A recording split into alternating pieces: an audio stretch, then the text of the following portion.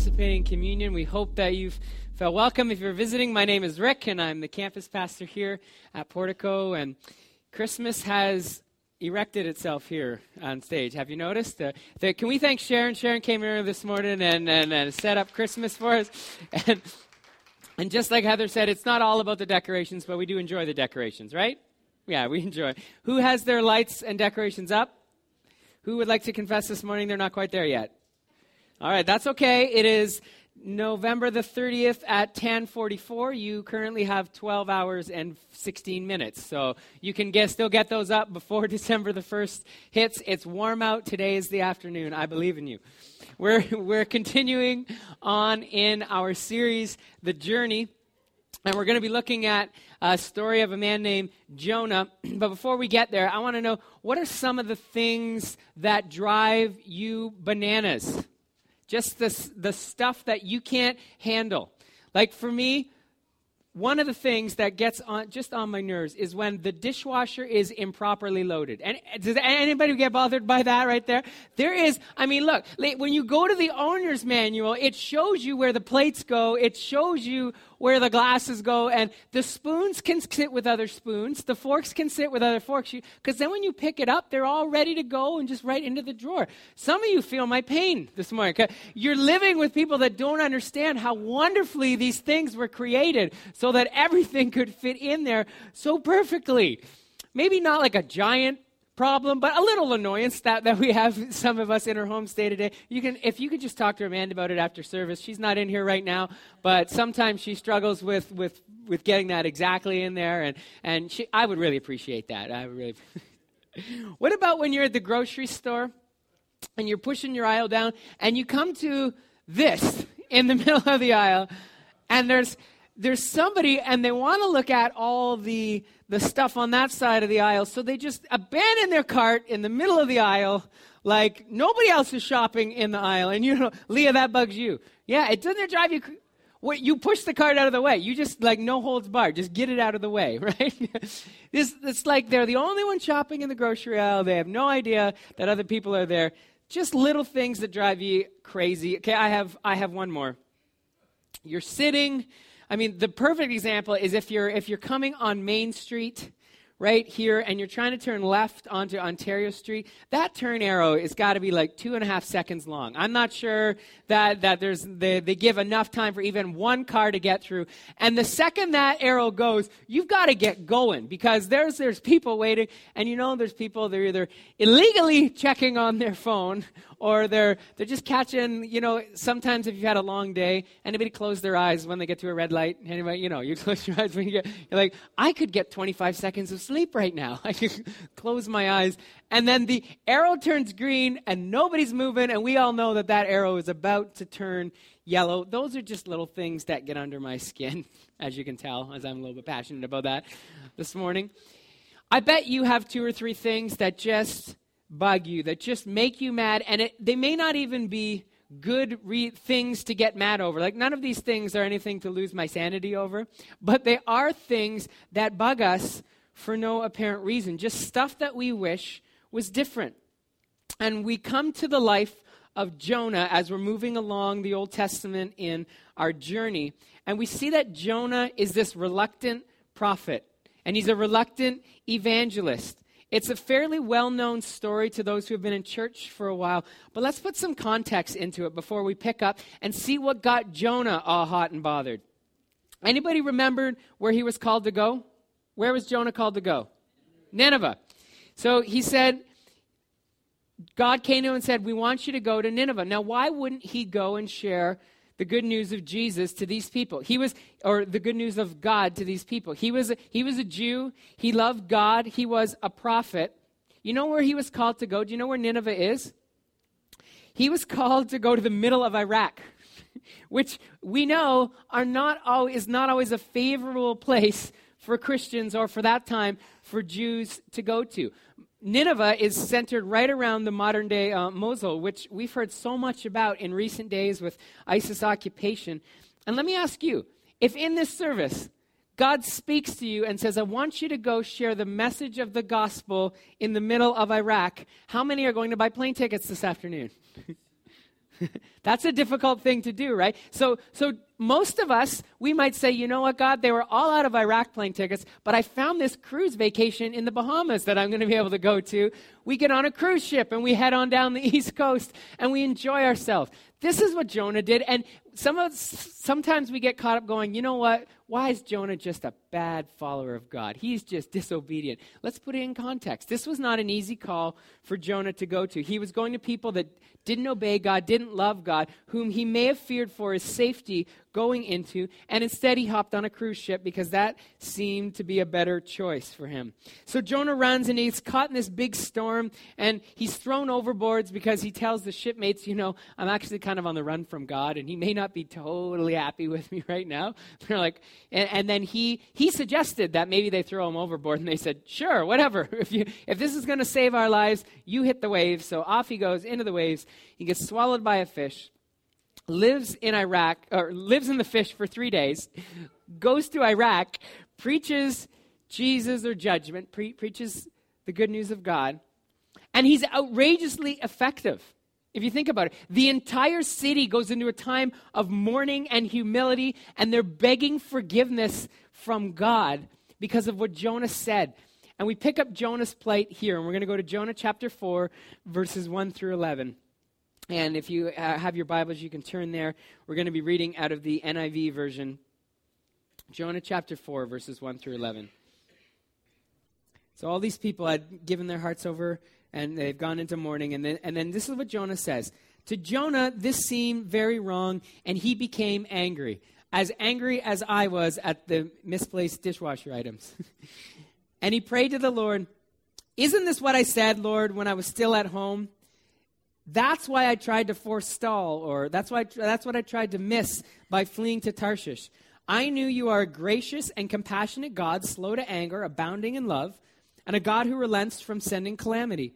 Now, Lord, take away my life, for it's better for me to die than to live. Talk about drama. But the Lord replied, is it right for you to be angry?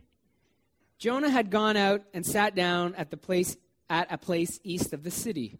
There he made himself a shelter, sat in its shade, and waited to see what would happen to the city. Then the Lord God provided a leafy plant, and he made it grow up over Jonah to give shade for his head to ease his discomfort. And Jonah was very happy about the plant. But at dawn the next day, God provided a worm, which chewed the plant, so it withered. And when the sun rose, God provided a scorching east wind. Isn't God just a wonderful provider? Worms and scorching wind, scorching suns and winds.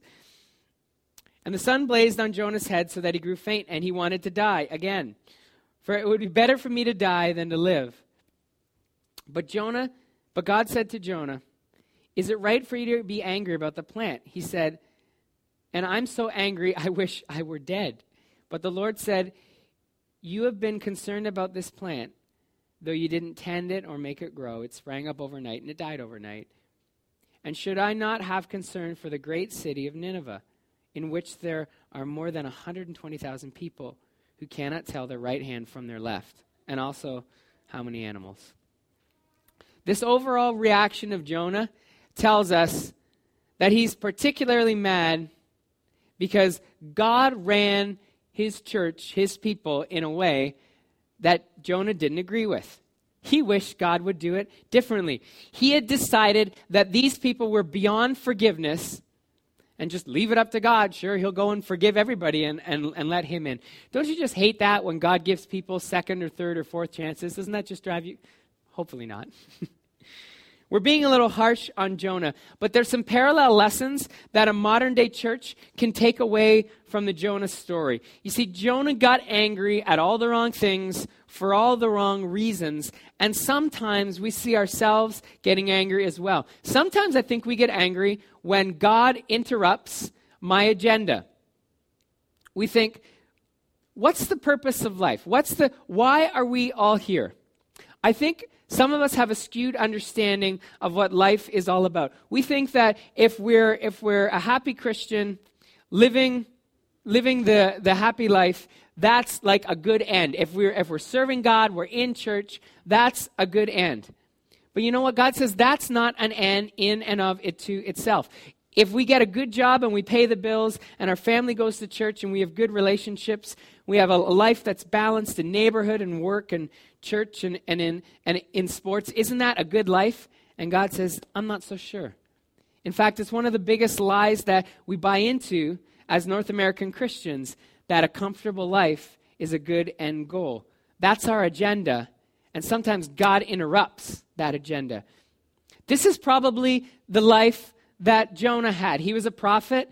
He lived just north of Nazareth in Galilee, and he served God dutifully. And God said, okay, that's your life that you've got now, but now I want to use you. Now I want to do something with your life.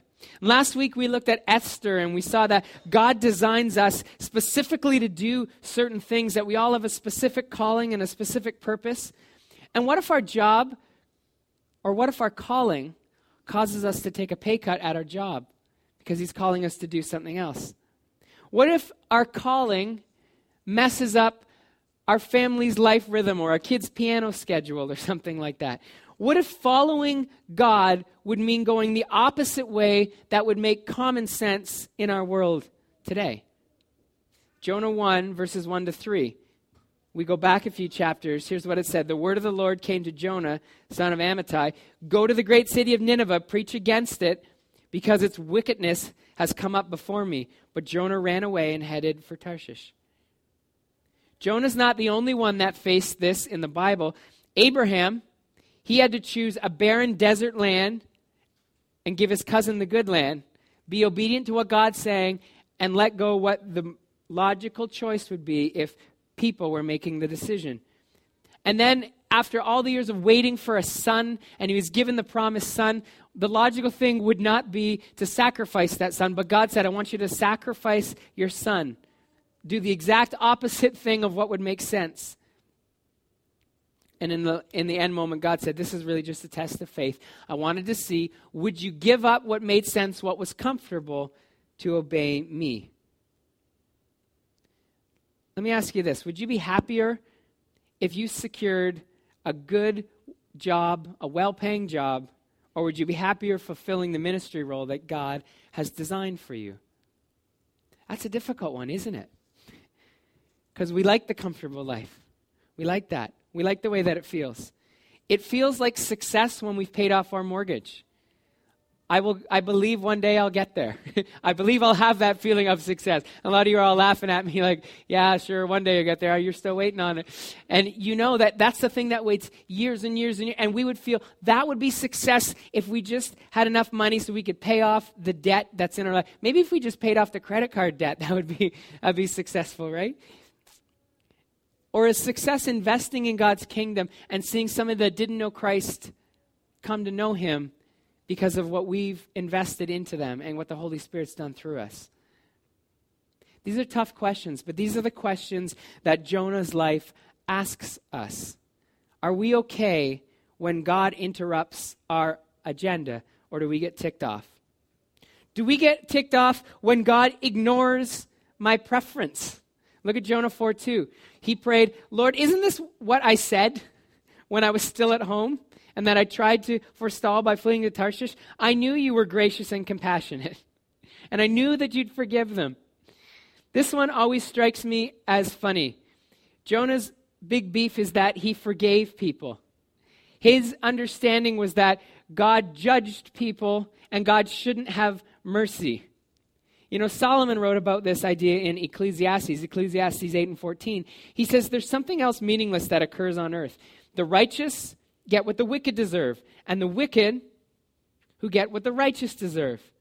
This too, I say, is meaningless. There's something that feels so right when people who've messed up have to face consequences. Isn't there? The guy who passes you on a 2-lane highway, okay? You're driving on a 2-lane highway, it's late at night, and he gets right up on your tail, right? And his headlights are in your eyes, and they're driving you crazy, and then in all of a huff, he whips out and going 120 in the passing lane, and then he's gone, right? And 3 minutes later down the road, you see him pulled over on the side of the road with the cherries going, and what, yeah, Mama, you smile and you go, you deserve that, buddy. You messed up. You did the wrong thing. You pay the ticket and don't tailgate me next time. We feel good when somebody who messes up has to pay the consequences. Or we see our coworkers at lunch, the ones that we feel, they don't do what everybody else around here is doing. I work so hard. My partner works so hard. That person down at the end of the hall, they don't do anything. And then when they're passed over for the promotion, when they don't get the accolades at work, we feel, well, sirs, you're right. Maybe next time you'll do what you're supposed to do. We don't wish harm on people, but we don't have mercy the way that Jesus does. We feel like if you make the choice, you pay the consequences. Matthew 6:14 and James 2:13 both remind us of the same thing, that we'll be shown the same level of mercy that we show to other people. In God's economy, the punishment doesn't always fit the crime. Sin equals death. With God, sin can equal forgiveness. Parents, sometimes we know that our kids need to learn from their mistakes, and parenting teaches us that you're supposed to make the punishment fit the crime. If their kids can't clean their room, what do? You make them clean their room and your room. You say, "I'll teach. If you're not sure how to clean, I can teach you how to clean." Don't. Yeah, Leah's like, no. Mom, should close your ears right now. We say that if the kids are getting out of bed too early in the morning and they're up at they're supposed to be up at not till 6 o'clock and they're up at 5 o'clock, you say, okay, if you're up an hour early, then you'll go to bed an hour earlier. And we kind of make the punishment fit the crime because we feel that will teach people the lessons that they need to learn. And sometimes we need to do that in parenting. I remember one of the most powerful moments that I've ever had was I was in a service, and there was a message on this topic, and they were saying, one of the amazing things about our Heavenly Father is that there are times when we've done the wrong thing. And there are times that we've sinned, and He looks at us, and instead of saying, and because of your sin, this is the price that you pay, He says, and because of your sin, nothing changes about the way that I feel about you, and nothing changes about how I'm going to use you, and nothing changes about the rest of your life. I forgive you. And they said, fathers, how many of you parent your kids with that same kind of love? And I remember I was sitting there, I had heard in the morning about how Hope had gotten in trouble at school, and I had a call home. When you get a call from the principal, kids, it's not going to be a good day, right? Like when the call has come home, and I'm thinking, I was going home, there was a birthday party the next day that Hope was supposed to go to, and I was all fired up, ready to go and say, no birthday party for this child. I got a call from the principal. And then I'm in this service that day, and they said, fathers, how many times do you parent the same way your Heavenly Father parents you? And I said, Lord, no, don't take this away from me. This is my chance to actually teach her that there's big consequences, that when you do something wrong, there's a consequence. And I remember going home and saying, Hope you made a really bad decision at school today. She's all teary-eyed. Mm-hmm. And there's consequences when you make the wrong choice. I know, Dad, I'm so sorry.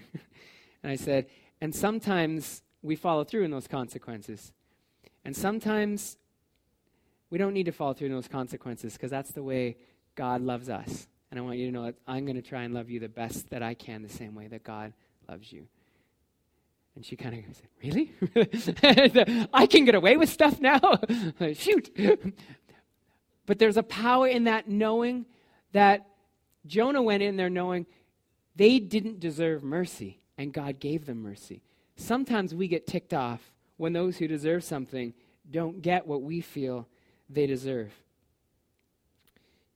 We've got a One Hope concert coming up, and we've got the big give that we've been collecting diapers and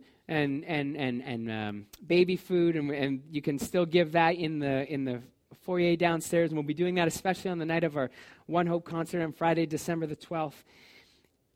And we feel that there may be some people who would never receive this message of hope from Jesus. In fact, we feel that there's some people that maybe we would say don't even deserve to be forgiven for the kind of life that they live. You know what the story of Jonah teaches me? Is that it doesn't matter who it is. It doesn't matter what they've done. They deserve to hear the same message of forgiveness and hope. would we be willing to risk ourselves going, I'm going to invite somebody out to this concert on Friday, December 12th. I'm going to invite somebody out to an indoor Christmas Eve service. We're good. No more outdoor. That was all Jeremy. We blame Jeremy. He's not here. Throw him under the bus. Would we be willing to invite somebody to come and hear the same message of hope, even if we feel that they're so far that they never come to God or they don't deserve to come to God? And it messes us up a little bit because we get bothered, the third thought, sometimes when God interferes with our comfort. Even if we believe all of this to be true, it's not just enough to believe it without action. He is expecting each one of us to get involved somehow. God's not concerned about my comfort as much as he's concerned about my calling. Jonah gets all ticked off because the little plant that he had was keeping him happy. He had heard God's voice. That should be big enough to make any of us happy. If you heard God speaking to you, wouldn't you feel like, wow, this has been a good season of my life? He had seen multiple miracles take place. Listen, there was a raging sea going on, and then when he was thrown overboard, he was all excited. I mean, the sea stopped raging as the way that it did. That was a miracle. Then he was swallowed by a giant fish, and he lived inside of a fish for 3 days without dying. That's a miracle. Then he went to Nineveh, and 120,000 people decided to fall down on their knees and beg forgiveness from God. He led a mass revival. But none of that made him happy. Shade made this man happy. His little plant was the thing that was making him happy, and then God took it away. We see that in Jonah 4:9. God can be so mean, can't he? It made Jonah say, I'm so angry, I wish I were dead. But here's the teaching moment. Jonah's personal comfort was all that he cared about. He just wanted shade. He just wanted to be happy. He just wanted to be back in Galilee, just doing the things that he was doing, saying, God, just leave me alone. I believe that you love everybody. I believe that you have a message for them. Sure, if you want to forgive them, you even do that. He even confessed, God, I knew you would do that. So it doesn't matter who you send. I know you're going to forgive them. Just let me be happy. Let me be comfortable in my little shade. You know, as a church leadership, we shamelessly come every week with a new need. We talk about how we do the seniors building Food for Life every Thursday. And we say, if you're off on Thursdays or if you're not working during the day, we'd love to have you at 12 o'clock and come and help feed the seniors. And we say, you know, we're going to raise X number of dollars for the ISIS crisis like we did last Sunday. And we say, we've got a vision campaign going on because we want to move towards online services so that people all over the world can hear the message, people that your families are connected with. And when you're traveling, we want to have a live service online. And it's not all because we think you're bottomless pits of money and that you can give and you've got more time and you've got more money just to give. In fact, every time we go for an ask to people, we know that my family and Pastor Doug's family, we sacrifice just as much. We even say we need to lead the way and give first. We ask for time. We ask for money. We ask for involvement in God's church because we know that's what God expects. He's not concerned about our comfort. He's concerned about our calling. So we want to give every opportunity to mobilize a group of people to go and share God's love with our community and our world because that's what he's expecting. James 2:16. If one of you says, go in peace, keep warm and well fed, but does nothing about their physical need, what good is that? And if you read that passage down a little more, it says that kind of faith is useless. That's a mean writing, James. That's a mean thing to put there. That kind of faith is useless. Luke 3:11. Anyone who has two shirts, that's hard to say. Anyone who has two shirts should share with, yeah, try that one fast. I had home at lunch today. Anyone who has two shirts should share with the one who has none. And anyone who has food should do the same. Listen, this Christmas, what are you going to do to move past your personal comfort in order to find someone who needs to find their way back to God? What are you doing to say, God, I'm not concerned about just my personal preferences, and I'm not concerned about my agenda, what I think needs to happen, and I'm not even concerned about me being comfortable. God, I want to do something so that somebody else comes to know Jesus.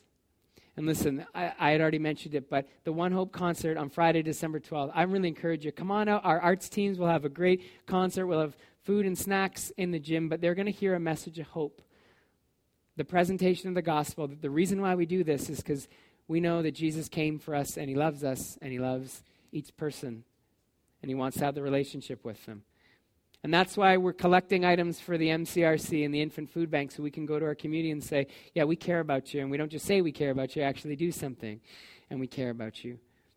And then on Wednesday, December the 17th, we're going to invite anyone that attend. Listen, they don't have to attend the church to come on Wednesday, December the 17th to do the big give where we go and deliver those items to the MCRC. That's for everybody as well. Sometimes you have a neighbor that would be more motivated to come to something where they're actually doing something than just to listen to music. That's okay.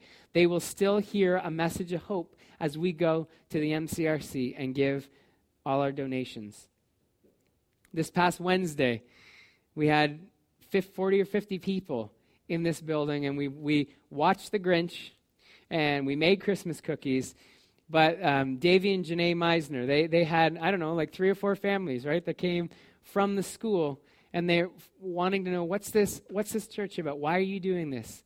We've had folks coming with Rudy and Renee all fall to participate in creative arts and the martial arts, saying, why do you guys do this? Can we be a part of this? There's one little guy learning his Bible memory verse. He has no idea, never read the Bible before, but he memorizes the verse every week, taking a risk, doing something so that somebody else would hear the message of hope. And this Christmas, here's the challenge from Jonah's life. Don't be concerned about your agenda, your preference, your comfort. Let's just worry about helping people find their way back to God, the mission of the church. Would you pray with me? Lord, I thank you for this morning. And we believe, Lord, that you have gifted each one of us to be the church. You've gifted each one of us to do something unique. And last week, Lord, we looked specifically, what are you calling us to? And Father, bring that memory into our minds right now, just as we pray.